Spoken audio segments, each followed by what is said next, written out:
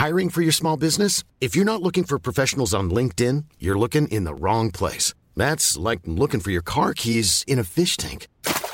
LinkedIn helps you hire professionals you can't find anywhere else, even those who aren't actively searching for a new job but might be open to the perfect role. In a given month, over 70% of LinkedIn users don't even visit other leading job sites. So start looking in the right place. With LinkedIn, you can hire professionals like a professional. Post your free job on linkedin.com/people today.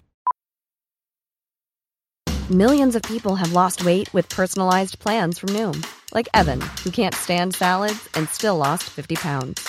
Salads generally for most people are the easy button, right? For me, that wasn't an option. I never really was a salad guy. That's just not who I am. But Noom worked for me. Get your personalized plan today at Noom.com. Real Noom user compensated to provide their story. In 4 weeks, the typical Noom user can expect to lose 1 to 2 pounds per week. Individual results may vary.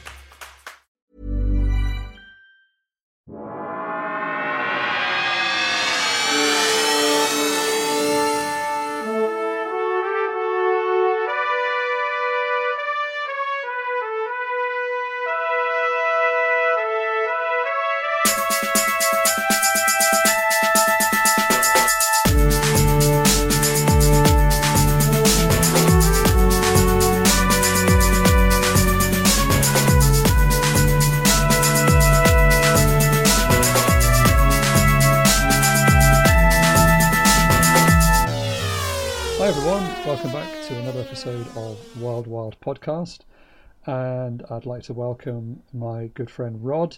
I think I can hopefully call him my good friend Rod by now. You should be able to, yes. Yeah, welcome to the podcast, Rod. We've been doing this now for nearly 2 years, can you believe? Wild Wild Podcast is 2 years old now? Not quite, but it's not far off. Oh, well, congratulations to us, and a happy birthday to the podcast. Yeah. Yes, I'm sure we'll have a proper celebration when it comes around. I'm imagining, though, that around the same sort of time, there will be a lot of other podcasts celebrating 2 years because of how many people started podcasts in lockdown. Okay, very good point. You're right. Yeah. So just before we hit record, Rod and I were just celebrating / lamenting all the great stuff that's been announced in the last few weeks for the Black Friday sales. And, of course, we're looking primarily at pretty much mainly just looking at Severin, at what they've been announcing in the last few days. I mean, there's a couple of pretty obvious candidates for me, but was there anything there for you, Rod, where you thought, oh no, now I'm going to have to buy that? Oh, well, the most obvious one is they somehow, thank goodness, got their hands on Dario Argento's Four Flies on Grey Velvet, which is something that has eluded the Blu-ray collecting community in the United States anyway for ever. And I think it's great that as is typical with films that people are waiting for years to reach a certain format. A friend of mine did finally purchase, I think, the German Blu-ray recently, within the past few weeks. And of course, as soon as he does this, that of course, the bell gets rung. So good for him for suffering for the rest of us. I don't know the history behind this film at all, because people talk about it being a lost film, which I don't quite understand, because I've had it on Blu-ray for years. Where's your Blu-ray from? I got the Shameless release. That's probably came out over here about 10 years ago. But I don't know if there's something wrong with that one, or if the quality's not forgiving. I watched it and I thought it was great. I really enjoyed it. But I know people talk about this being the lost film. So I don't know whether it's because the negative was lost or the rights were in limbo, or I don't know what exactly has been the issue around this one. But I'm assuming I've forgotten. I think that at some point it was actually something to do with a rights issue. I think, but I could be wrong. We'll find out. I'll be honest. I used to know, and now I do not. But I'm sure it'll be all over Troy's commentary.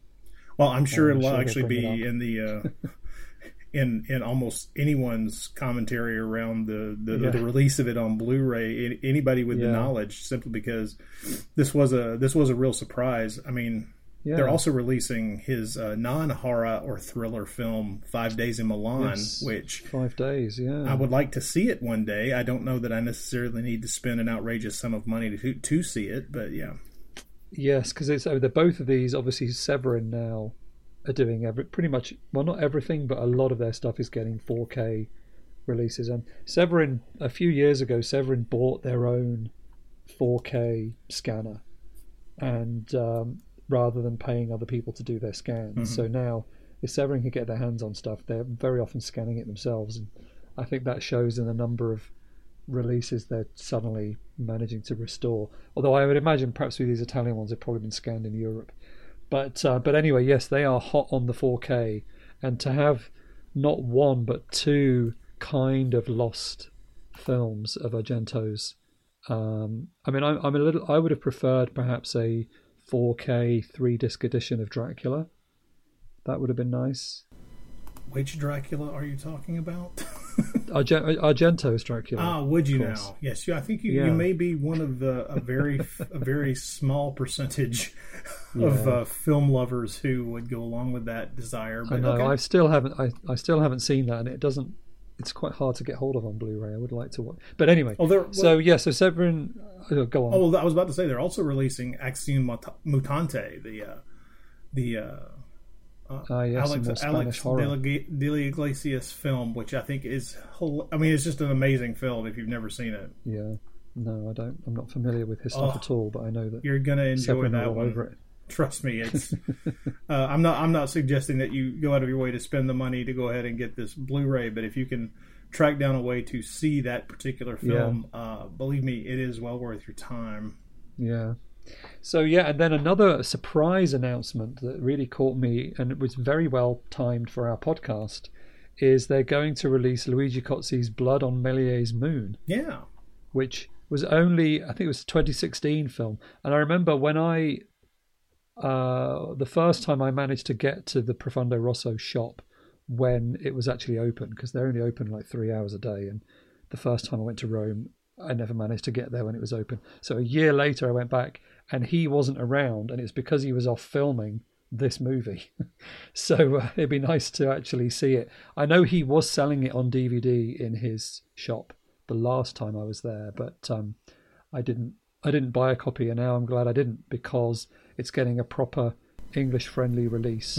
And it's a kind of I'm trying to think of a film to compare it to. My understanding of it is that he's playing himself, and he's filmed quite a lot of it in his own shop. So really? Okay, well. A lot of it, if you look at the poster, and I think even the cover, it's got the Profondo Rosso store on the cover. Oh, it does, doesn't it? Wow. Okay. Yeah, and it's kind of like, these films like Nicolas Cage has just done one, and Jean-Claude Van Damme did one, where they play versions of themselves, but then they have some kind of crazy adventure. I think it's basically like that. It's like Luigi Cozzi uncovers some kind of mystery involving Méliès, and reality and fantasy blur around the edges. But I mean, he's been busy, because he's made at least 2 more films since that one, actually. Well, what's great is apparently that Severin, the Blood on Méliès Moon Blu-ray also is going to include his 2018 film, The Little Wizards of Oz. There you go. Yes. So that's another one. That was made in 2018, and so there's also a documentary about Luigi Cozzi. Well, this is the one. Yes, this is the reason for me more than the films. Actually, the reason to buy it is to get Fantasticozzi, the documentary from Brazil. From, I think, again, it's about 5 years old. I have not found an English friendly copy of this documentary online. It was released. It was on Luigi Cozzi's special edition of Star Crash. Has this on it, and when I bought it from him in his shop like 3-4 years ago when I was there, and he told me that the extras all had English subtitles. So I was excited, and I got it home and I put it in. None of the extras had English subtitles. So I've had Fantasticozzi, but can't really watch it because my Italian is not anywhere near good enough. So yes, I'm excited to finally get to see this feature-length documentary about Luigi Cozzi. I think it'll be really fun to see that. So yeah, it's also, I think Severin have put it on their Intervision kind of imprint, which I think means it's a bit cheaper than some of their other big box sets. It's like slightly I didn't cheaper packaging or something. But yeah, I think they've done it as an Intervision one. I didn't check which the price. They used to save Intervision. It's like their old straight to video stuff, and they're slightly weirder things. So, but yeah, it's exciting. So I'm going to get that one at least, and maybe if we get it in time, we could talk about that film as well on here. Or I'd at least like to be able to watch it before we interview Luigi Cozzi and talk to him about that. But yeah, Severin really, once again, making us all cry when we think of our wallets. But at the same time, very grateful that somebody is actually taking the care to find the films that people like us want to see. Well, so it's an exciting time. Big release that they're doing, attempting to wring every nickel from me that they possibly can, is The Devil's Game, the Italian television six 1 hour long films, a little anthology series that came out in '81, which comprises the big news is that it actually has the very last work done by Mario Bava, which is very exciting. It's amazing. I'd forgotten about that one, but you're right. That's possibly the most significant out of all those releases in terms of sort of film history, to be able to complete. I mean, I'll say complete. There's probably at least 1 or 2 Bava films that we still don't have, but yeah, certainly stuff like that. I know there was another TV thing he did in the 60s. It was part of an anthology show about mythology, I want to say. I can't remember what it was called. And I know that one's quite hard to get hold of, but the fact that this has come out, it always gives you hope, doesn't it? When you see stuff like this, it immediately makes you think, ooh, what about this? What about this? I mean, it makes me want to petition Severin to put out Antonio Margheriti's Treasure Island in outer space. Oh man, if we're going to start digging into Italian television presentations, man, that is like if they can do this, they could, because presumably it was with Rai, because everything is with Rai. Yeah, it was a Rai. Yeah, it was a Rai TV presentation.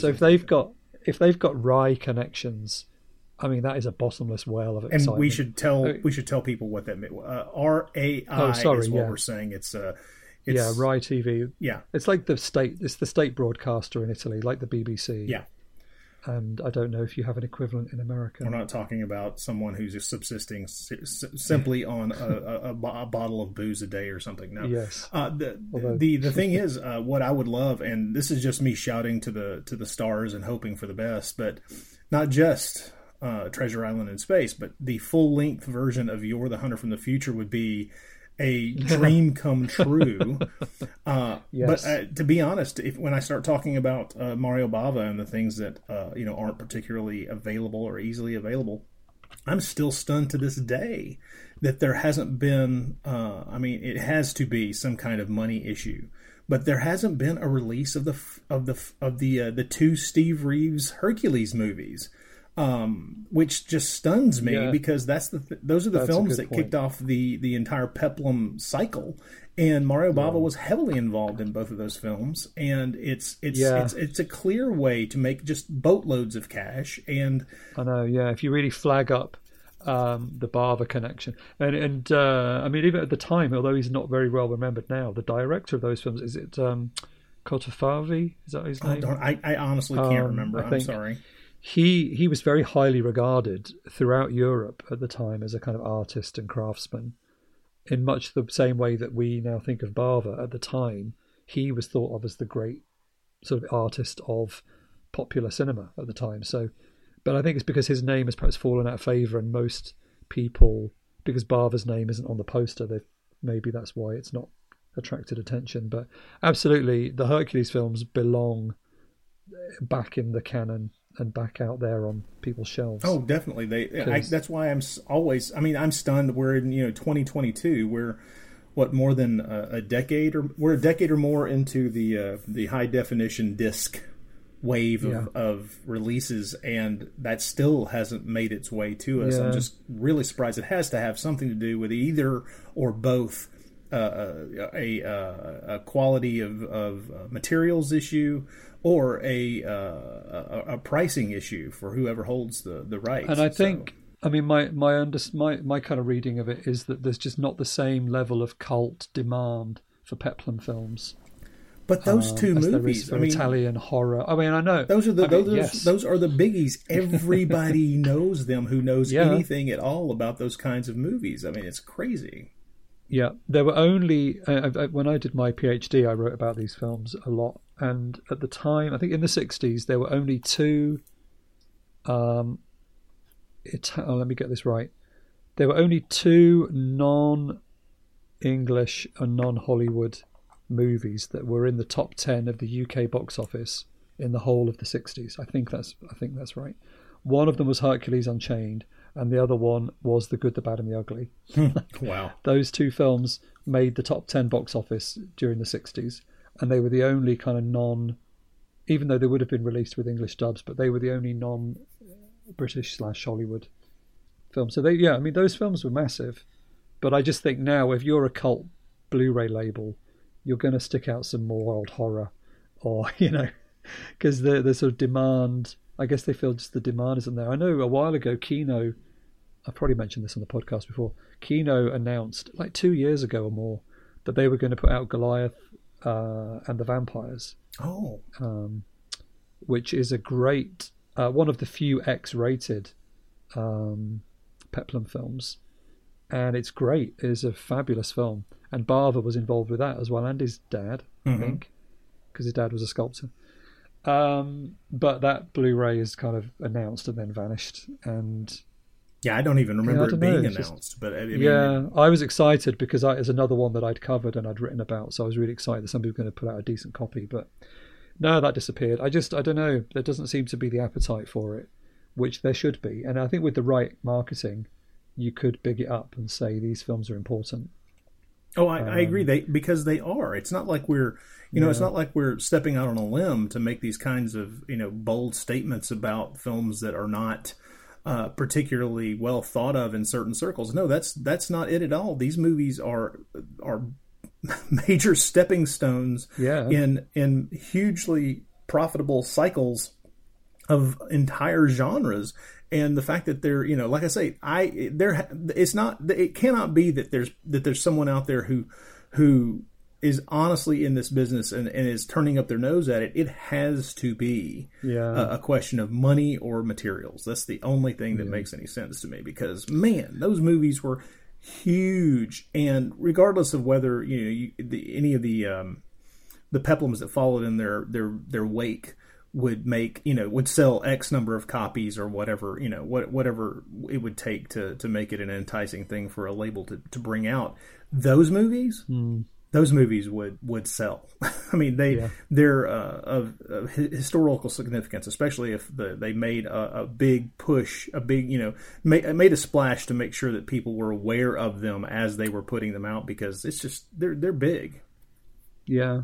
I know we should probably be talking about this stuff next week, because we're actually going to do some Hercules films. Oh, that's right. And I'm kind of excited. Yeah, you're right. We're a week ahead. Yeah. But I mean, again, I don't know. I keep repeating myself. I might have said this before as well. But a few years ago, Arrow were interested in possibly putting together a Peplum box set, and they asked me for some advice on cult, like Peplum films with cult appeal, because obviously that's the hook. And so I recommended the Vampires one, and obviously the first two Hercules films, and also the Ruggero Deodato Margheriti Peplum film, Hercules, Prisoner of Evil. Mm-hmm. Like, you could, if you get it right, you could pitch these and cult fans would go for it.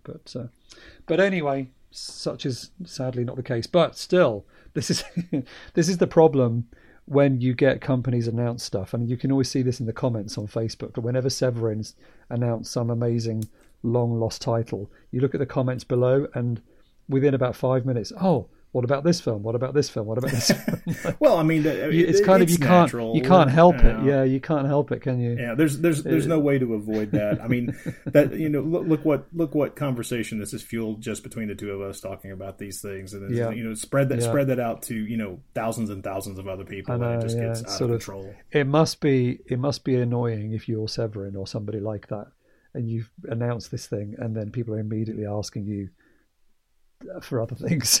Well, I mean, what have you done? What have you done for me in a year? Is essentially what it sounds like. Yeah. Exactly. What have the Romans ever done for us? But yes, anyway, Severin have got some exciting stuff coming up if you've got a load of money ready. And I haven't seen anything from Vinegar Syndrome. I don't know. They're putting some stuff out. I can't remember. I don't know if there's anything relevant for us really that in terms of like cult Italian. No, I don't stuff. think so. I don't think there is, which is kind of a relief because I don't think I can afford to do both companies this year. So, well, having just spent a ridiculously stupid amount of money on the Bollywood box set that Mondo released on Halloween. Is that out already? I missed. Oh, well, the pre-orders out. I mean, you can go still get it from them, but it won't come out. It won't actually hit anybody's doorstep until the 1st of 2023. I wanted to get that one. That's another one to add to my. Oh yeah, I'm very excited about that. Yeah, that'll be fun. So many films, so little time. I like to think of I think it was Vince. Who used to say on the B Movie Cast that you couldn't die until you'd watched every film in your collection. Oh, then I'll live forever. Sadly, didn't quite turn out to be the case for lovely Vince, but there's still hope. There's still hope. Which I guess let's move on to our topic for today. And I think one of the first times I became aware of you, Rod, was through your voicemails and letters to Vince's podcast. Oh, well, yeah. I guess the B Movie Cast brought a lot of us people from around the world together in different ways. And one of the first letters I remember him, or maybe it was a voicemail you left. Oh, it's definitely a voicemail, trust me. Yeah, it was a voicemail, and it was like a joke. I think it was a joke, some kind of comedy spat between you and Derek Cook about Godzilla films. Yes. And this went on for a number of weeks. Sort of back and forth on the B Movie Cast about Godzilla films. So I think that's an excellent sort of jumping off point for our conversation today, where we're going to talk about Luigi Cozzi's potentially ill-advised updating of Godzilla.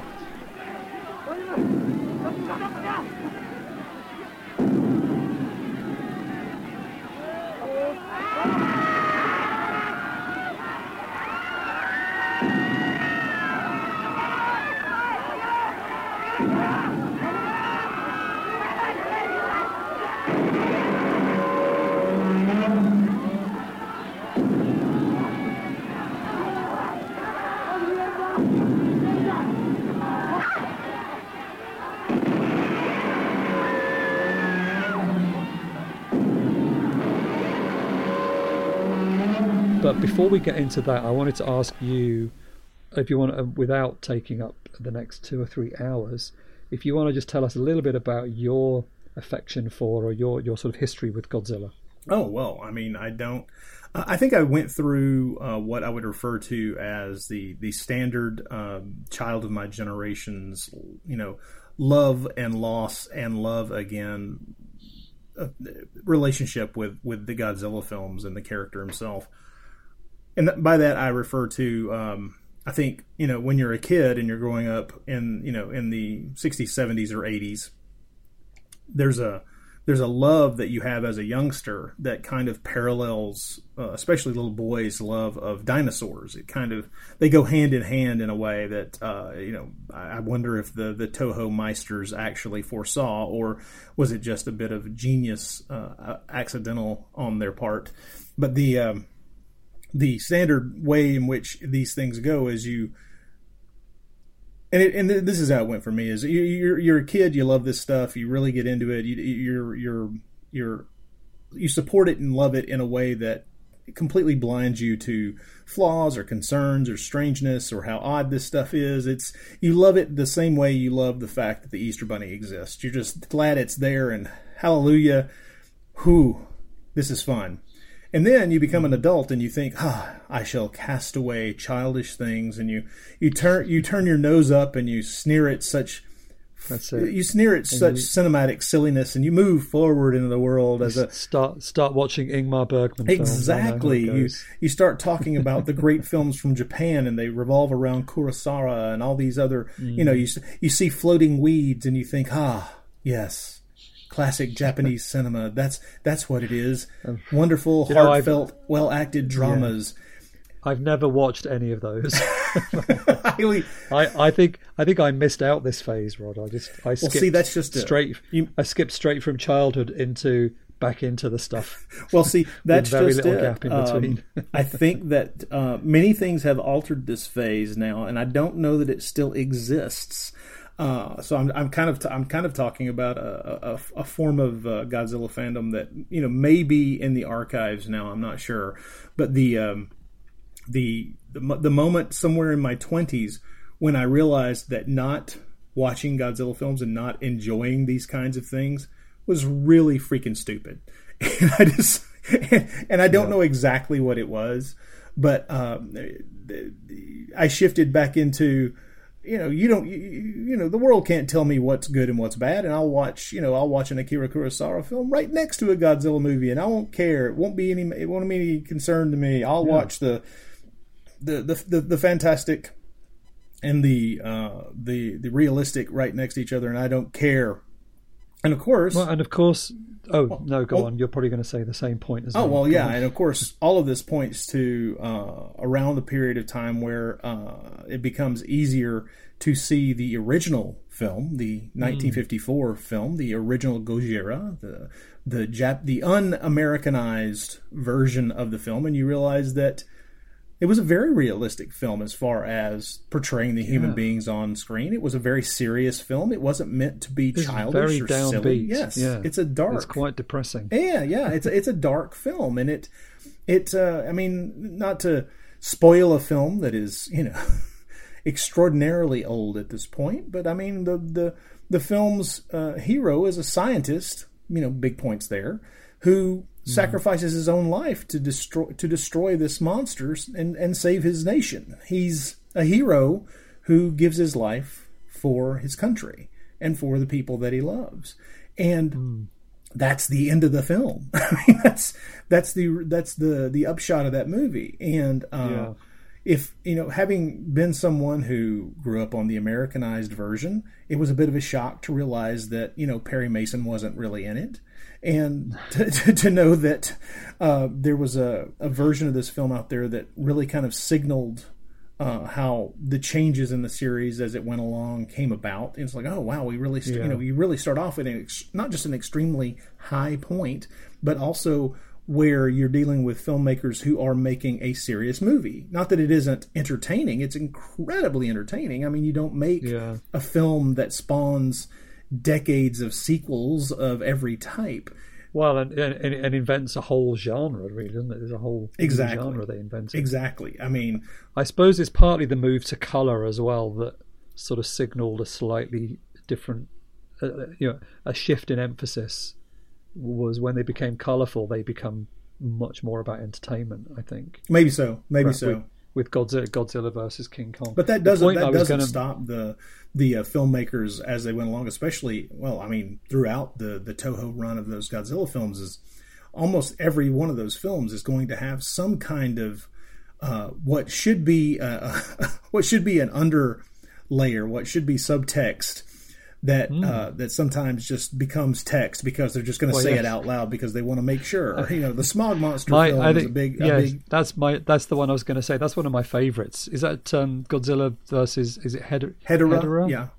Yeah, the Smog Monster. I love that. Oh, it's a great film. I think it's fab. Yeah. That the like you said, the subtext is just the text. Yeah. But on top of that, you've got all the groovy dancing in the sort of 60s themed nightclubs, and Godzilla can fly. Of the strange, the strange colors and it's an amazing film, and what's great is that the series went on for, especially even that initial run, the Showa series, the ones that span from 54 to I think 75.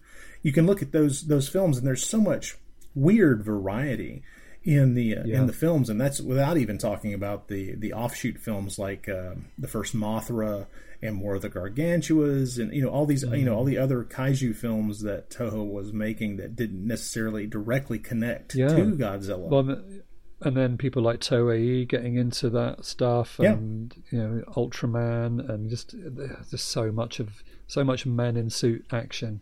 I was going to make the point as well in regards to what you were saying about respectability, the world catches up with you eventually, because all the Godzilla films of this period are Criterion films now. So Yeah. they're taking these films seriously, and they're not just silly entertainment, although they are that as well, a lot of them. But yeah, that first film, what I think is interesting, so we'll get into the backstory of how this connects to Luigi Cozzi, but yeah, the message is very they state it in the film that Godzilla was brought to the surface through repeated nuclear testing, and this was a criticism of the American government, basically, because it was the Americans doing the nuclear testing in the Pacific. Yeah. And this had caused problems in real life. There'd been a fishing vessel that had been affected by one of the things, like a Bikini Atoll test, which is how they then start the original Godzilla, is with a fishing vessel getting affected by something nuclear, something radiated coming out of the sea. And so, like you said, it's not even subtext. And that one of the scientists, what is he? He's an anthropologist, and he wants to study Godzilla and understand how he wasn't killed by the radiation. And he says, when they kill Godzilla, he says there will be more, because we do more nuclear testing in the ocean. This is what's going to happen. So it's very kind of ecologically minded. They talk about Godzilla's natural habitat being destroyed, and that's what's brought him to the surface. And so it's almost like it's like an environmental film, and it's a very critical of nuclear in general, but also specifically what the Americans were doing. And that's really interesting. That's all happening less than 10 years after the end of the Second World War, and obviously with everything that happened there. And it's got sort of shades of the destruction of parts of Japan, Hiroshima and all those kind of things. But then what I find interesting with Luigi Cozzi's version is that in case that stuff wasn't obvious enough, he puts in real footage of real Hiroshima and war. And yeah, so should we get to the story of what's this all got to do with Luigi Cozzi? Yeah, I think that's probably a good idea, because I'm sure there are people who, honestly, this will be their introduction to the fact that this exists at all. What are they're listening to the wrong podcast. What suddenly happened?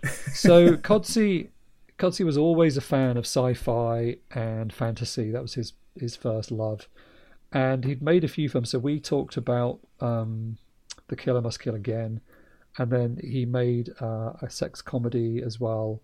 And then he made a film which I also haven't seen called The Last Concert, also known as Stella. Yeah. Starring Richard Johnson. Have you seen that one? No, but it's one that I want to see. I'm very curious about it. He talks about that being his favourite of all of his films, actually. Or he thinks it's his best of his films. Yeah, I need to see that one. But it was a big hit. And so he teamed up with a friend called Renato Barbieri, who was also a sci-fi fan. And they founded what they called the BBC, which is in the credits of this Godzilla, and I found that very confusing. It was like, the BBC, but it's not that BBC. They formed a company called the BBC, and it doesn't say in the book. I'm using the book about Cozzi, called Written and Directed by Lewis Coates, and it just calls it the BBC. I'm assuming that one of those B's is for Barbieri, and the C must be for Cozzi, but I don't know what the other B is for. But anyway, they formed this company with the idea of preserving and releasing classic sci-fi. So through that company, let's see, I've got a list here of the films that he released. So he released in Italian cinemas films like Silent Running, Lord of the Flies, Cat People, The Day of the Triffids, Invaders from Mars, Radar Men from the Moon, Quatermass, Experiment, Destination Moon. So a whole load of those. And so I think Godzilla kind of is one of those. He tried to get the rights. I read somewhere that originally he wanted to do Gorgo, the British kind of Godzilla type film, but he couldn't get the rights for that. But he contacted Toho, and they gave him the rights to distribute Godzilla in Italy. Mm-hmm. But they gave him the American King of the Monsters version, which was 80 minutes long. And in Italy, you had to have your film had to be a minimum 90 minutes long to be shown in cinemas. So that was his first problem. And then when he tried it out with cinema owners, they didn't want to show a film that was in black and white. Yeah, so we've got this problem. Not in the 70s, yeah. No, so he'd got two problems. He'd got a film that was too short and it was in black and white. But he'd paid $7,000 apparently to Toho which was a lot of money in those days. So he wanted to do something with it. He needed to get the film out there. And so that was where he came up with a plan, kind of two plans. One was to do some editing with this version, but the other one was to colorize it.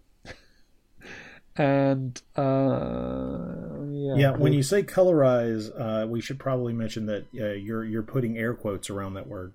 Yeah. So he met this guy. What was his name? Armando Valcauda, whose name might sound familiar, and that's because he did a lot of the special effects for Star Crash.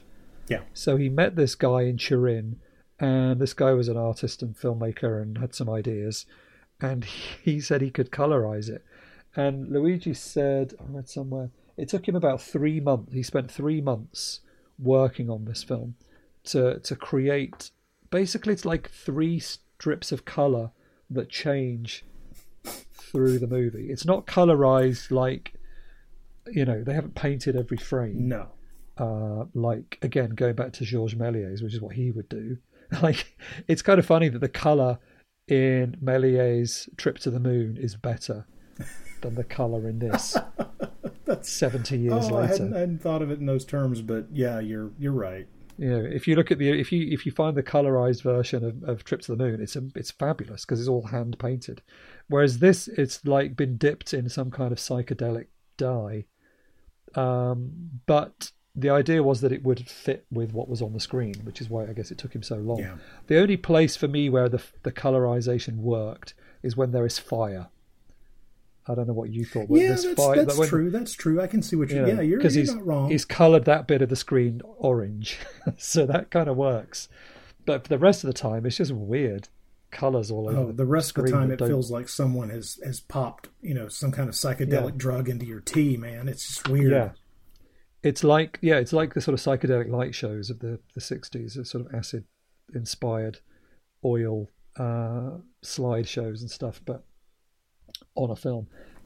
Although in Luigi's book there's an interview with him and he mentions it, and he says Godzilla is the world's first colorized film.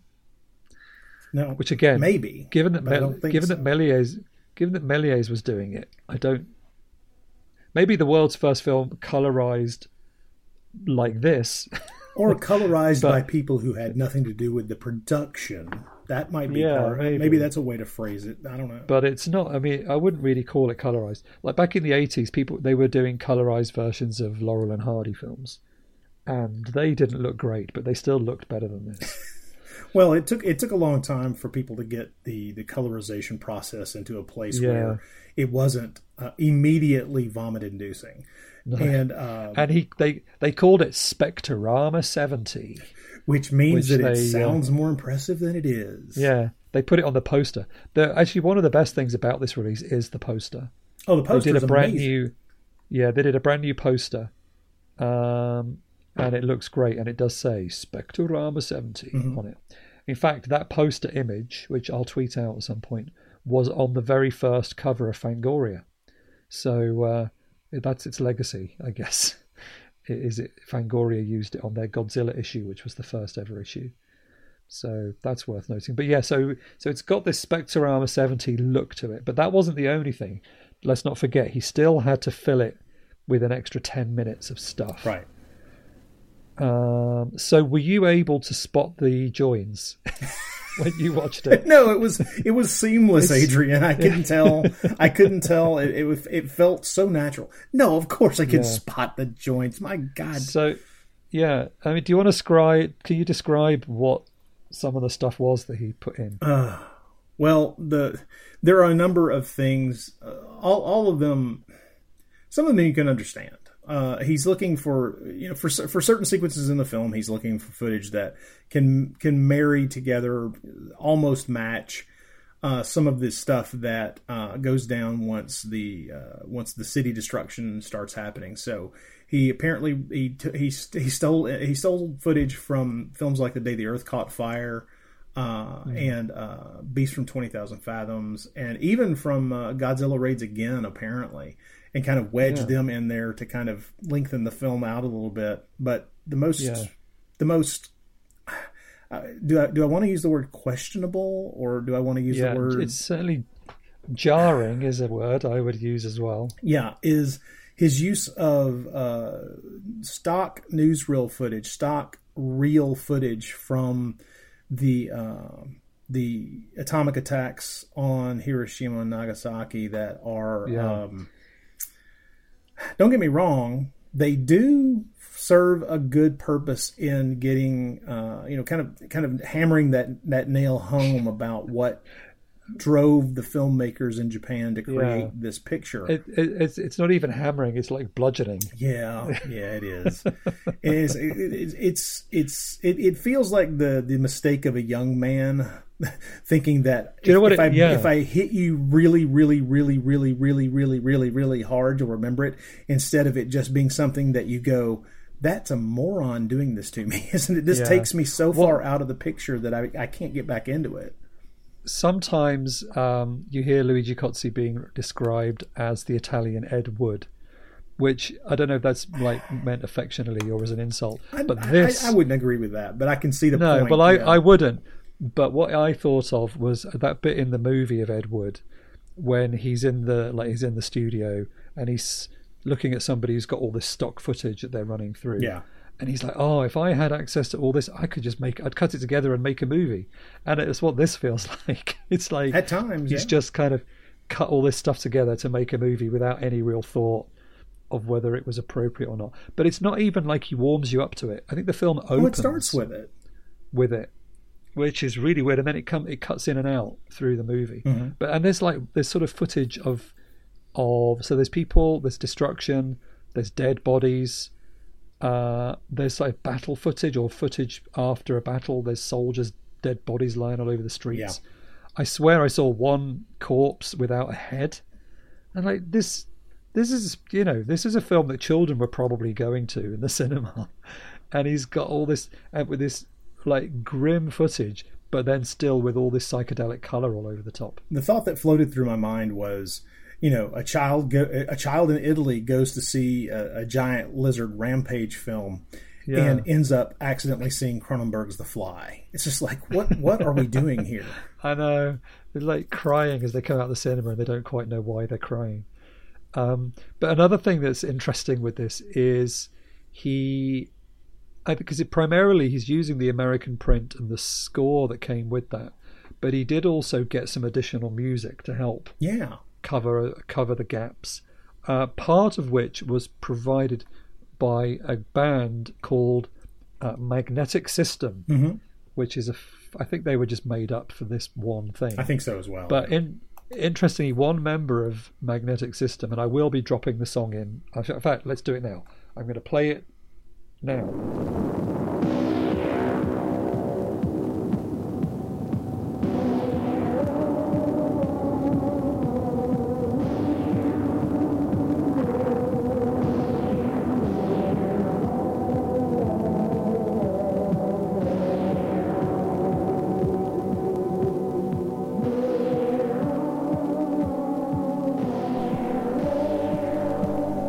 And in case it sounds familiar, that's because one member of the band was Fabio Frizzi. Yeah.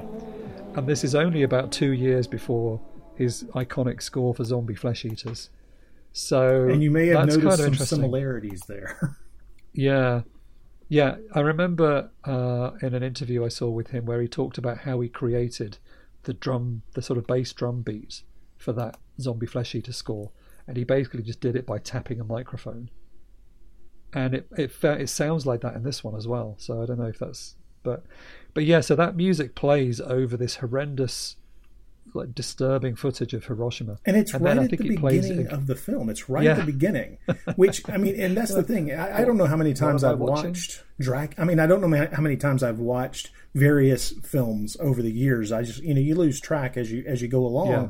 But I know I've seen the original Godzilla a dozen times at bare minimum, and to have this version of it crank up with an extraordinarily modern synth score over, film footage of atrocities is very disturbing. It's unexpected.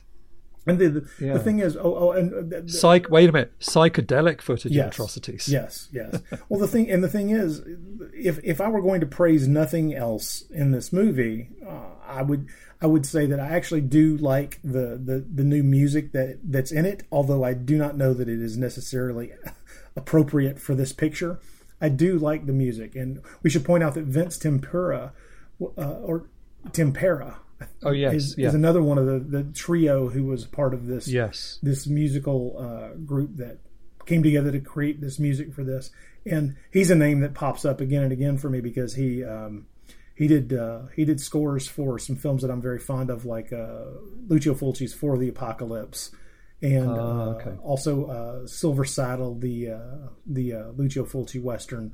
Right. And even some of his later stuff, although I don't know. I know that some of his theme for Seven Notes in Black got recycled by Quentin Tarantino in the first Kill Bill film. And so he is a talent of real note. But the music, I would like to set that to the side and say, I like that. I do like that. So. Yeah. Well, it was released there was a 7-inch single at the time, which is now highly collectable if you can find it. Yeah, save yourself some trouble, people. You can hear the music online. You don't have to spend a ton of money. So Cozzi also he wanted to do something like Sensurround, which was the sort of rumbling bass thing that made people's teeth fall out and felt ill when they were watching films like Earthquake. You hear all these horror stories about people watching Earthquake and having their insides shaken to bits. And he wanted to do something similar, but he couldn't do that, and he couldn't afford it. Because obviously he couldn't install special equipment or anything. So basically, he William Castle. If you look at the credits, he's got something that says it's in Future Sound, and I think that's basically just high bass. Basically, the bass is quite high in the mix. So I imagine he just got them to turn it up in the theatres, and the bass pummeled them a little bit as the buildings are crashing down and the Godzilla, roars and all that sort of stuff. But yeah, so he's got Future Sound, and what did I say the thing was? Spectrorama 70. But yeah, you're right. It's basically just William Castling it, just making up names of formats that don't exist but sound good.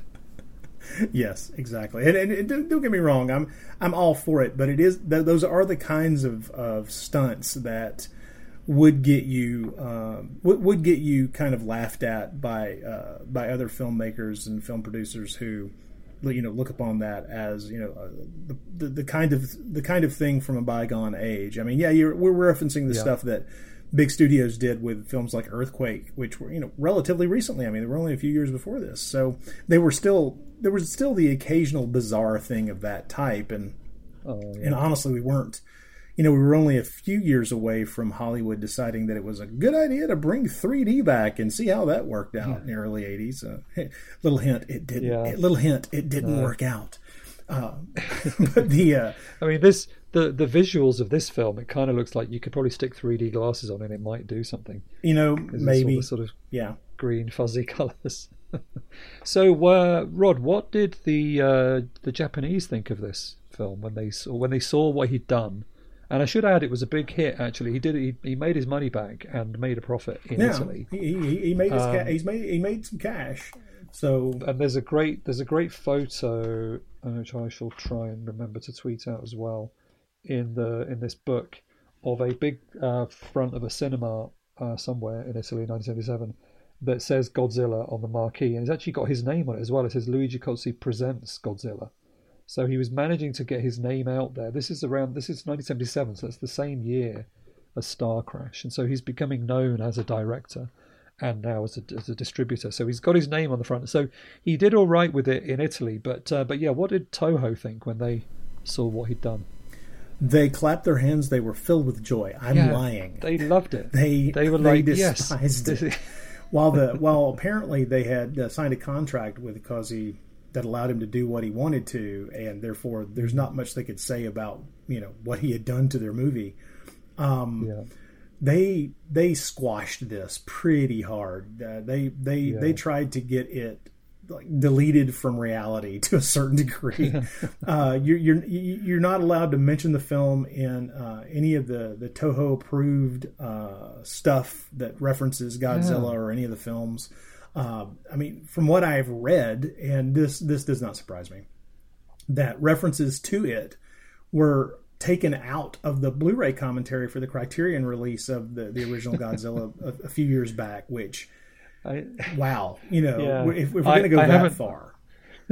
I haven't listened to that, but I'm imagining they're just talking and then suddenly just bird song kicks in. Well, see, about 2 minutes. I have listened to that commentary track, but it was back when that Blu-ray first came out, and everybody was it was so wonderful to have a high definition version of the original Gojira, and I have listened to commentary tracks from that set, and it's just there's this realization now that's like, oh wow, so some of those silent spots maybe weren't necessarily something that I think August Ragone is one of the ones who was involved in that. I just maybe not have been planned. Okay, no, it's a shame, but yeah, they sort of I think they had hopes that if this had worked, it would be an opportunity for them to sort of release it in other territories and make some money. Because obviously, as well as we've mentioned the music, we've mentioned the image, but he did also dub it, so it's a new Italian dub as well.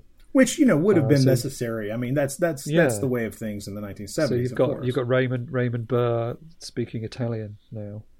Do you think you'll know the Raymond Burr version better than me, because that's the version I guess you grew up watching? Well, do you think is it all there? Like, has he taken any of that stuff out, or do you think it's pretty much all left in? That is a fantastic question. I'll be honest with you. I have not watched the American version of Godzilla in a very long time. I mean, I do have it as part of the the Godzilla collection. I do have access to it, but I'll be honest, anytime I feel the need to go back and watch that first film, I always default to the original version. So it has been a long time. The last time I probably watched it was on videotape, to be blunt. Right. Which means it was a long time ago. It's really funny how they've cut together scenes where he's having a conversation with two of the Japanese characters. Yeah. And you're just seeing them with just the backs of their heads. He's talking to them. That made me laugh a lot. It's kind of clever that they got away. But I guess they got away with it. Yeah. I mean, for 1956, they did. These are the kind of slick tricks that were pretty common in Hollywood at the time. Anyway, when scheduling difficulties made it impossible to get certain actors on the same soundstage at the same time. But let's put it this way: the American version of the film is a perfectly acceptable way to see the story. It just isn't the film as originally intended. Mm-hmm. And in all honesty, there's no reason to have an American journalist character, popping up to go, oh my goodness, and just reporting back to America about all the horrors that are occurring. It's just like my feeling now is that if I went back and watched it, I would feel like it was getting in the way. There is a connection here as well, back to where we started with Hercules Unchained, because Godzilla was picked up for international distribution by Joseph E. Levine, and it was him that turned it into Godzilla King of the Monsters. Oh yeah. He made all his money from Godzilla, and then that sort of pushed him to go and find other films that he could buy cheaply and then exploit. And so that's why in 1959 he came back to America with with a can under his arm with Hercules Unchained. Mm-hmm. and he dubbed it, and he spent millions on the marketing, pushed it really hard, and the same here in the UK, made it a massive hit.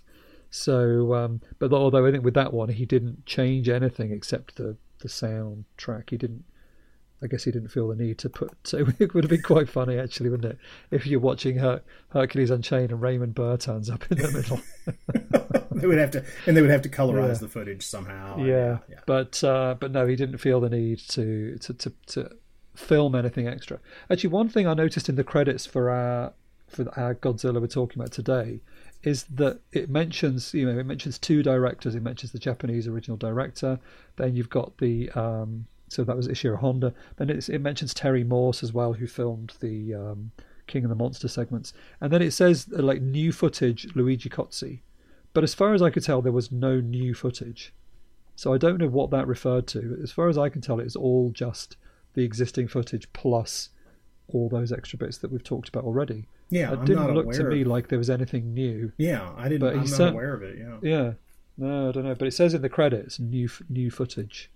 We should point out that probably the reason that, I mean, besides just being a fan of Godzilla movies, that Kotze may have thought that this was going to be a great success, and it, he did make money. Don't get me wrong, was because remember just the year before, 1976, the big Dino De Laurentiis remake of King Kong had come out, and regardless of your opinions of it, it did make money, and it was a huge hit, and it was a worldwide success to a degree, and so there's a what I love is that for everyone who's thinking, my God, what a weird thing to do in 1977. Yeah. I mean, the year Star Wars came out, someone is colorizing and bastardizing the original Gojira and putting it out in Italian theaters. And it's like, yes, you have to, you need kind of a little wider view on what was going on in cinemas at the time. And, it does make you wonder why he didn't just try and buy the rights to a more recent Godzilla film that was already in color. But I guess he didn't realize it was going to be a problem until after he'd bought this one. So it's like he was saving a bad situation. He'd already spent the money, and then found out that it needed to be in color. And then found out that it needed to be 10 minutes longer. Maybe. I don't know. Although of course some of those other films that he was distributing were black and white as well, and he didn't colorize those. So who knows? I don't know. Anyway, I don't know. We can ask him. We'll ask him. So although it was squashed and it will never have an official release, it is out there. There are very poor quality copies on YouTube. I managed to find a slightly better version than the one that's on YouTube using your what you call the special antenna. Yes. So it's watchable, the version that I found. It's better than the YouTube one. But obviously, it's the best we're going to get. They're never going to go back to the negative and say, that would be, imagine that next Black Friday, Severin say, and here's Luigi Kotze's Godzilla. That would, 3-disc, 4K special edition. Yeah, that's never going to happen. That's not going to happen, But it's worth, if you're curious, with all these things, it's worth checking it out because there's nothing else quite like it, for better or worse, really. It's unique. Let's put it that way. Yeah. It is certainly a unique bit of Godzilla cinema history. It is, and it's good. It's interesting. It's a good way of sort of getting your head around Kotze's career and what he was doing and what he was interested in.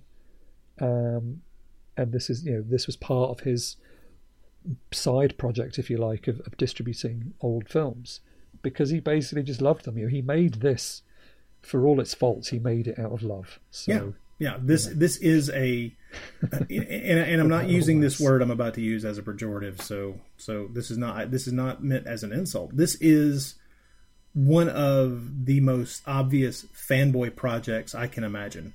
This is someone who got the chance to bring something he loves to a mass audience in his home country, and he did the things that he felt he needed to do to create something that would not just make money, but also I'm sure he felt actually brought the thing that he loved to a wider audience, and that is admirable in a cockeyed way. You have to be impressed, no matter how psychotic the viewing experience is these days. It's a strange little. Oh man, it's a strange little cul-de-sac in the history of Godzilla cinema, and it is, rightfully difficult to find. It exists on the Internet Archive. You can find it there. You can find it in various old places. It's never going to look good, as we spoke about a second ago. Yeah. But the strange nature of it, I look upon the existence of it, as evidence of just how pervasive the love of kaiju film is. It's such a joy that it can cause people to make gargantuan artistic mistakes. This is evidence of that. It wasn't, the first time someone, made a humongous era was not 1998 in America, friends. It was, it was this, which I have a lot more respect for it, to be honest with you, because at least it does demonstrate a real love for the actual films themselves. Absolutely. And Luigi's love of genre is evident through all his films, as we've obviously mentioned. And next time, we'll be looking at his Hercules films back to back, 1 and 2. I think 2 is quite a lot of it is made up from footage he shot during 1 anyway, so it's basically all just one big film. So so that's what we're going to cover next time. And then we have decided, we discussed this off air, that we're going to throw in The Black Cat as well. Yeah, his 1989 film with Caroline Munro. So that'll be on the cards as well. And then we will finally at some point get to talk to him, all being well. But anyway, thank you so much, Rod. It's been interesting to talk about this weird experiment with you. And I hope this has been interesting for everybody. We are online. We're on Twitter. We're on Instagram. And you can email us as well. All the links are in the show notes, or you can find them on our Acast page. If you just Google Wild Wild Podcast, you'll find us. And we have had somebody recently bought us a coffee. So thank you very much. If you would also like to do that, then again, the link for that is in the notes, or just go to ko-fi.com and then find Wild Wild Podcast on there. If you'd like to make a contribution and help us to keep things going, maybe you can help us to invest in our own future sound for our next episodes, or whatever. I don't know. Anyway. But yes, please do get in touch with us and let us know what you think. All the links and all the addresses are in the usual places. And I'm just going around in circles now, so I think I'll stop. Thank you, everybody, for listening. Thank you, Rod. And we will be back after Black Friday with no money in our pockets.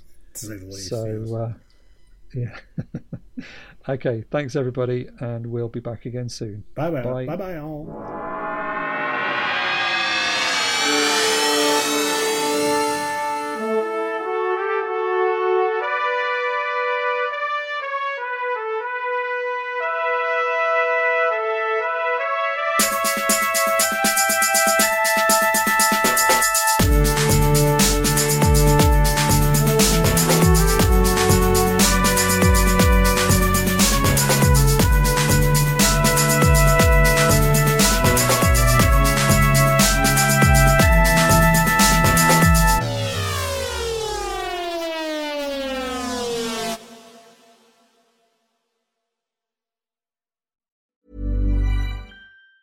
Mom deserves the best, and there's no better place to shop for Mother's Day than Whole Foods Market. They're your destination for unbeatable savings, from premium gifts to show-stopping flowers and irresistible desserts. Start by saving 33% with Prime on all body care and candles. Then get a 15-stem bunch of tulips for just $9.99 each with Prime. Round out Mom's menu with festive rosé, irresistible berry chantilly cake, and more special treats. Come celebrate Mother's Day at Whole Foods Market. Hey, it's Danny Pellegrino from Everything Iconic. Ready to upgrade your style game without blowing your budget? Check out Quince. They've got all the good stuff, shirts and polos, activewear, and fine leather goods, all at 50 to 80% less than other high-end brands. And the best part? They're all about safe, ethical, and responsible manufacturing. Get that luxury vibe without the luxury price tag. Hit up quince.com/upgrade for free shipping and 365-day returns on your next order. That's quince.com/upgrade. Planning for your next trip? Elevate your travel style with Quince. Quince has all the jet-setting essentials you'll want for your next getaway, like European linen, premium luggage options, buttery soft Italian leather bags, and so much more. And is all priced at 50 to 80% less than similar brands. Plus, Quince only works with factories that use safe and ethical manufacturing practices. Pack your bags with high-quality essentials you'll be wearing for vacations to come with Quince. Go to quince.com/pack for free shipping and 365-day returns.